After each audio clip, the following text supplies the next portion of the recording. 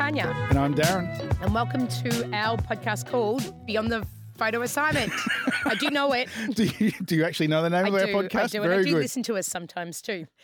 This is a podcast for aspiring photographers. And for students still at college and making their way through.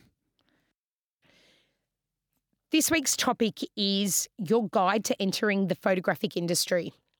So is there really any sort of way of entering the industry that's actually normal? I know that I came in through a weird sort of way, but Tania, how did you get into the industry? I was a student straight from uni. So I sort of went step by step by step. Yeah, so you went from high school into uni. Into university, yeah. Had a folio, finished, while I was in university, I had to approach photographers and start getting assisting work. So I entered the industry by assisting advertising. Back then they were called advertising photographers as opposed to commercial photographers, and I started that way. So you just said that you started assisting work whilst you were still at uni. Was it like a first year, second year sort of thing, or how did it sort of No, I think it was more like a third year. I'm presuming it might have been part of an assignment or an assessment or something where we had to make contact with industry photographers. And I'm pretty sure I started towards the end of my journey at university and carried on for a couple of years afterwards with those same photographers. That was my story. What's yours? Mine's probably a little bit more of a roundabout sort of way than yours. You had an iPhone and you just took photos and said, I'm a photographer. Oh, I wish I would have been much better photographer if I did. No, I actually started photography as a hobby just to get me out and about and doing something creative. I was in a job where it was very regimented and very sort of do this, do that. And I just needed a creative outlet, and it just started as a hobby. Probably my first couple of years in my job, I became the official photographer for where I worked. Oh, wow. And actually started getting paid for basically doing a little bit of work, but mostly photography. And when it was time for me to leave, I was talking to a friend of mine and said, oh my God, I'm sort of done here. I'm done with this job now. What am I going to do next? And he sort of looked at me and went, you're a photographer, you idiot. Quote of the day, you're a photographer, you idiot. Exactly.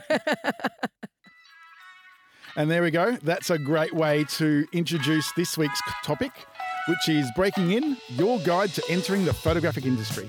Breaking in. Breaking Bad. So before you actually break in, there's a couple of things you need to get right inside your brain. And one of them is, what genre of photography are you going to go into? Do you love doing portraits? Do you like landscape? Do you want to be a fine art photographer, or maybe even go into fashion? The reason this is important is because you need to love what you do. By loving what you do, it actually it shows in your work. And I find that sometimes it can take a little bit longer for some people to find their niche, and sometimes it's a little bit faster. But by finding that style and that niche that you love, it will help you succeed in that area of photography. So don't worry about if you don't have your niche sort of sorted out now. I mean, people listening to this podcast are either just sort of starting out or they're still a student. So sort of just do your work and do as much sort of as you can and as much different stuff as you can. And experiment. Exactly. Experiment. And find what you love. You might accidentally fall into something and go, oh my God, I really love this specialized area. I never knew I'd like it. So this is kind of how I found my journey, Darren, my journey again. I don't know what's with me and journeys today. But I originally started my photography career shooting architecture, but was adamant that I wanted to get into the fashion industry. So I went against everything I was shooting and got my foot in the door of fashion, shot it for many years. And although I still love fashion, I've ended up back in the architectural industry and I absolutely love it. And it took me a really, really, really long time to be able to find my feet in that industry. So with me, as you know, I did architecture, got into fashion, went back to architecture. And I've been in the industry for 21, 22 years. So it sort of took me a little while to find my feet. How did you find yours, Darren? I don't think I have. I still sort of mess around with a couple of genres. I mean, when I first started breaking in, I did some assisting for a wedding photographer. And so, I started doing wedding photography, but I didn't like it. I just didn't like shooting. It's hard work. Yeah, It's it is. really, it's 12-hour days and it's hard work. And I started doing some smaller jobs for people and sort of private shouldn't say private photography. That sounds terrible. But you know what I mean? Like those smaller little jobs for people. Yeah. But not working in with businesses. Yeah. I wasn't really enjoying it. Chasing people up for invoices and stuff like that. Hated it. I started getting a few little jobs with small businesses and I went, oh my God, these people want you in. They want you out as quickly as possible. And they pay your invoice. And they pay the invoices on time. Yeah. So even though you mentioned that you haven't found your niche, you kind of have found something that you enjoy doing and you're sticking with it for now. Yeah, absolutely. And that's what it's, sorry. There we go, talking over each other again. I think that's what it's about. It's about finding something you love for now. It doesn't necessarily mean it has to be long term, but it's what you want to do at this time in your life. Absolutely. That's a great way of putting it. Find something that you love for now. You don't have to do it forever. Like life, your photography path can change.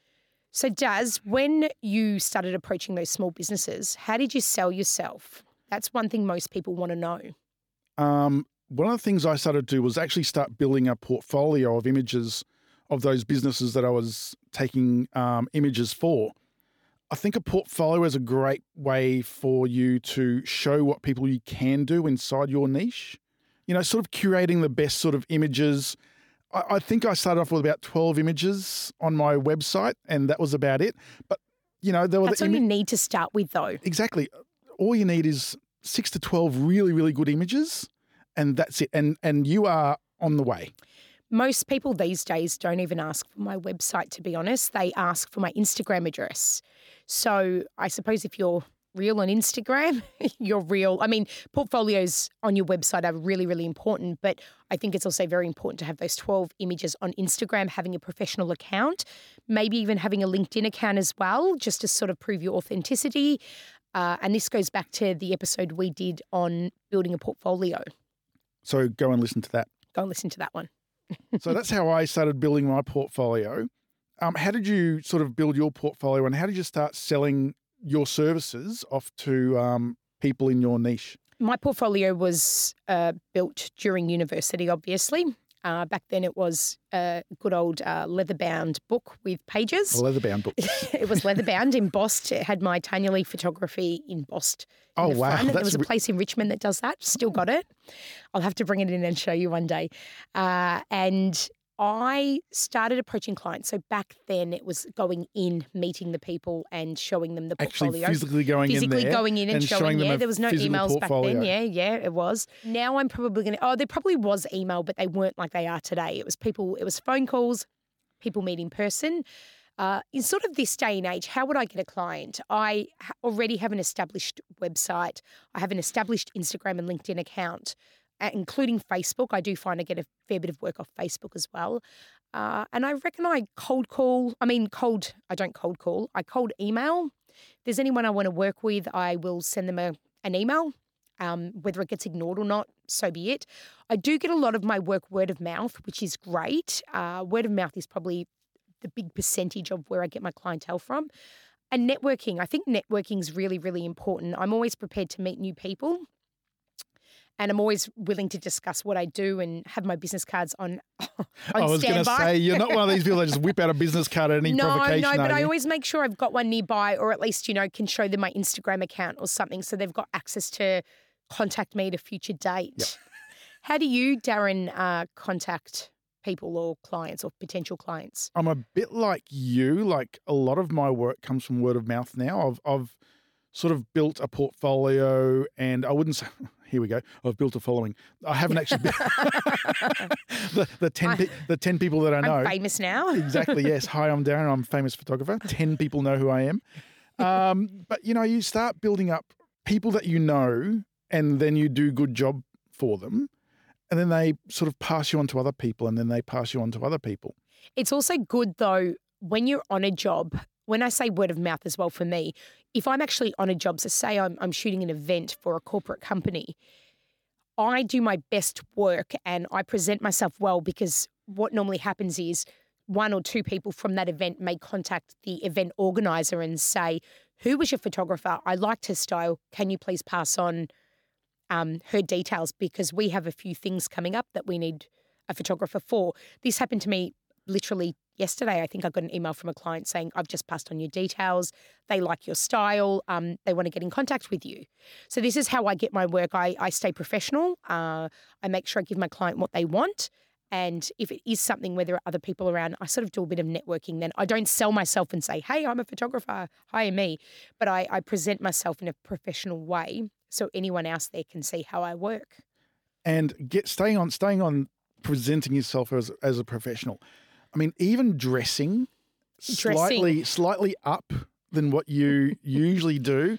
And I've seen this at certain events, and I've seen this at openings of things where the photographer is in jeans and a hoodie. And I'm like, what the hell is this person doing? So does that mean my black work sneakers aren't classified as dressing up? You know what I mean. But, they don't present themselves professionally. I just look at them and just go, oh, my God, what are you even doing? I mean, the images might be great, but you're looking at them. Exactly. They're meant to blend into whatever their situation is, and they don't. They stand out like a sore thumb. Correct. So if you're doing a wedding, don't walk in jeans and a hoodie. No, I normally wear all black to a wedding. So I'm not in reflections. I am not bouncing my colour off everybody. Yeah, it's according to what you're shooting is how you should dress. Yeah. So Darren, if I'm sitting at home twiddling my thumbs, trying to get clients, and I'm tearing my hair out, what would you suggest? I don't know. Well, you've sort of got to make your opportunities. And one of the great ways of doing that is like attending a networking event. There's business networking events all over the place. How do you find them? When I first started out, I found a lot on Facebook. Oh, yes. Yep. Yep. And also if you join the local camera club or anything like that, then you'll sort of stumble into where the local businesses are doing their networking events as well. Also, your city council normally run small business networking events. They're always a good one to go to. Actually, your local Chamber of Commerce is probably a really, really good place to start, because what a lot of photographers don't do is go to those things. So you'll probably be the only one there, and therefore seize the moment. Exactly. You've got a captive audience. You're the only photographer there. So you did mention Facebook groups. I will admit that I get a fair bit of work from Facebook groups. I'm in a lot of different types of groups. I'm, my area groups, and there's women's groups, and there's photography groups. So I'm in a lot of them, and a lot of those people will post for photographers. So I'm also in like a business community group. They post for photographers. So I would highly suggest you get on Facebook. It is a really good way of finding work. You may have to post 5, 6, 7 times before someone contacts you, but it's a good way to build up that network and get your name seen. So, Tania, I'm looking at our run sheet here, and our next little segment is listener engagement. Answer questions from listeners about breaking into the photographic industry. The problem is we've only got 11 listeners. 11 listeners. That's great. So instead of answering a listener question, you can answer one from me. What's one of your success stories? I've got none. No successes. Success stories. I'm probably going to, I know I've mentioned this in previous episode about my very first job in the photographic industry, where I got to shoot I met a CEO on a plane, and I got to shoot for a big international company. That was sort of my opening into the architectural industry. It's funny, but 15 years later, I'm now back in contact with that same CEO. Just recently an email was sent through yesterday about maybe potential future work. That's my success story 15 years later. That is Awesome. Wow, that's so good. So if you're out there listening and you want to ask either Tania or I a question, please write in. There's a beautiful little spot on our page where you can write us in some questions. More than happy to answer you on the upcoming episodes. And if nobody writes in, I will come in and write my own question. So we're going to introduce a new little segment here in the podcast where we start, before we actually finish it off and leave you guys, we're going to start talking about what's coming up in the industry, some of the industry's trends that are going on right now. So Tania, what's one of the trends that you can see coming up in the industry right now? I think AI is becoming a big trend. I think very soon we'll all be working for robots. I don't think AI will completely replace photography. Unless a robot actually does come out and shoot a wedding, I just don't think that's possible in that part of the industry. Maybe with commercial photography, we may lose some work, maybe some product photography or things like portraits. I don't think we'll lose people. I don't know how to go with architectural photography, but there's maybe a good chance that AI will have a big impact in that industry. What do you think? I don't think I'm with you on the more human contact sort of parts of the industry. Yeah. Weddings and portraits and sort of working within the industry where you have a high level of contact with people. That's not going to go away. No. But what AI is going to do is it's going to lower the bar for entry for a lot of people. Yeah. In that you can we discussed this earlier. With the level of AI inside Photoshop now, it's ridiculously easy. Ridiculously easy. I teach Photoshop and wow. It is ridiculously easy to edit your photographs to a professional standard. I saw a student of mine just recently shoot a picture of a car and it was just in a city street, and with AI he selected the background and just replaced it for I think it was like a mountaintop with trees in the background. And it looked sensational. And it was literally AI that did it for him. Oh. So I think things like that will make, like car photography will lower the bar a little bit because you can remove all the reflections, you can clean up the car, you can change the background. With architectural, I'm really in two minds about it. I think if someone's building something, they're not going to want AI. They want a real picture of what they've built so people can see their workmanship. Maybe architects might use AI to change their renders into a real picture. I'm really in two minds about the way AI can work. I think with editing, it's a massive thing. Very soon, you're just going to be able to run pictures in there and say fix exposure, clean skin, change background, blur this, blur that, and bang, it's going to be done. You can almost do that now. Yeah, I know. Literally type in a prompt into generative fill. and it'll do whatever you ask it to. It is very generative fill, though, is still simple. Yep. I think because it's in the beta mode, I do find that you have to be very simple with your wording. If you write something a little bit more complex, it doesn't quite get it. It's kind of funny. But yeah, once they nail that, I think we're all screwed. So thanks for listening to our little segments. We'll now get back onto topic. So, Tania, when you first started out, what's some of the essential equipment that you had with you? And did you buy all your stuff or did you start hiring? So I came out of university and I had a camera because I needed it for university. Yeah, so I couldn't have done my folio or anything without it.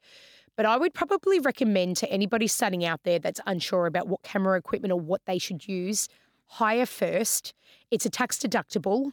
So you'll be able to claim it on tax and you'll be able to try a lot of different cameras and lenses and different pieces of equipment that you may need before you invest because anything that says photography on it has massive dollar signs. And one of the things I do on occasion is I do those corporate talking head to video sort of thing. And I don't have video lights or anything like that. But what I do is every time I need to do it is I just hire the lights. Yeah, I will hire lenses too if I need it. Yeah. And then I put that onto the invoice, client pays for it, we're done. And it's tax deductible. Like I said before, it's a bonus. So that's bringing us to the end of the episode.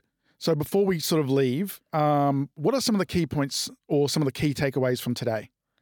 The key takeaways are start your folio, get your folio sorted so you can prove your authenticity to clients. Network, make sure you network. And find your niche. It doesn't have to be the niche that you're going to keep forever, but the one for right now, and that's a great start. Thank you, everyone, all 11 people, for listening to our podcast. To our podcast today. Please feel free to reach out and ask us any questions if there's something you'd like us to discuss, or if you have any questions just in general, we're happy to answer them. And Tanya's just started the Instagram account. It's only got one photo there right now. But come along and join us on Instagram, and you'll see us build up as we go along. Where's the link for the Instagram, Darren? Is it on the podcast? It will be in the show notes. Fantastic. So, Darren, have you organised next fortnight's topic for us? Indeed, I have. And for those people who listened the other week, or the other fortnight, I should say, and found out that I hadn't scripted anything yet, I've actually done my homework this week. And for our next topic, it's a tutor talk. It's us talking to people who are students, and it's going to be 10 things your tutor wished you knew. I wonder how long that episode's going to go for with me and you talking. Probably an hour.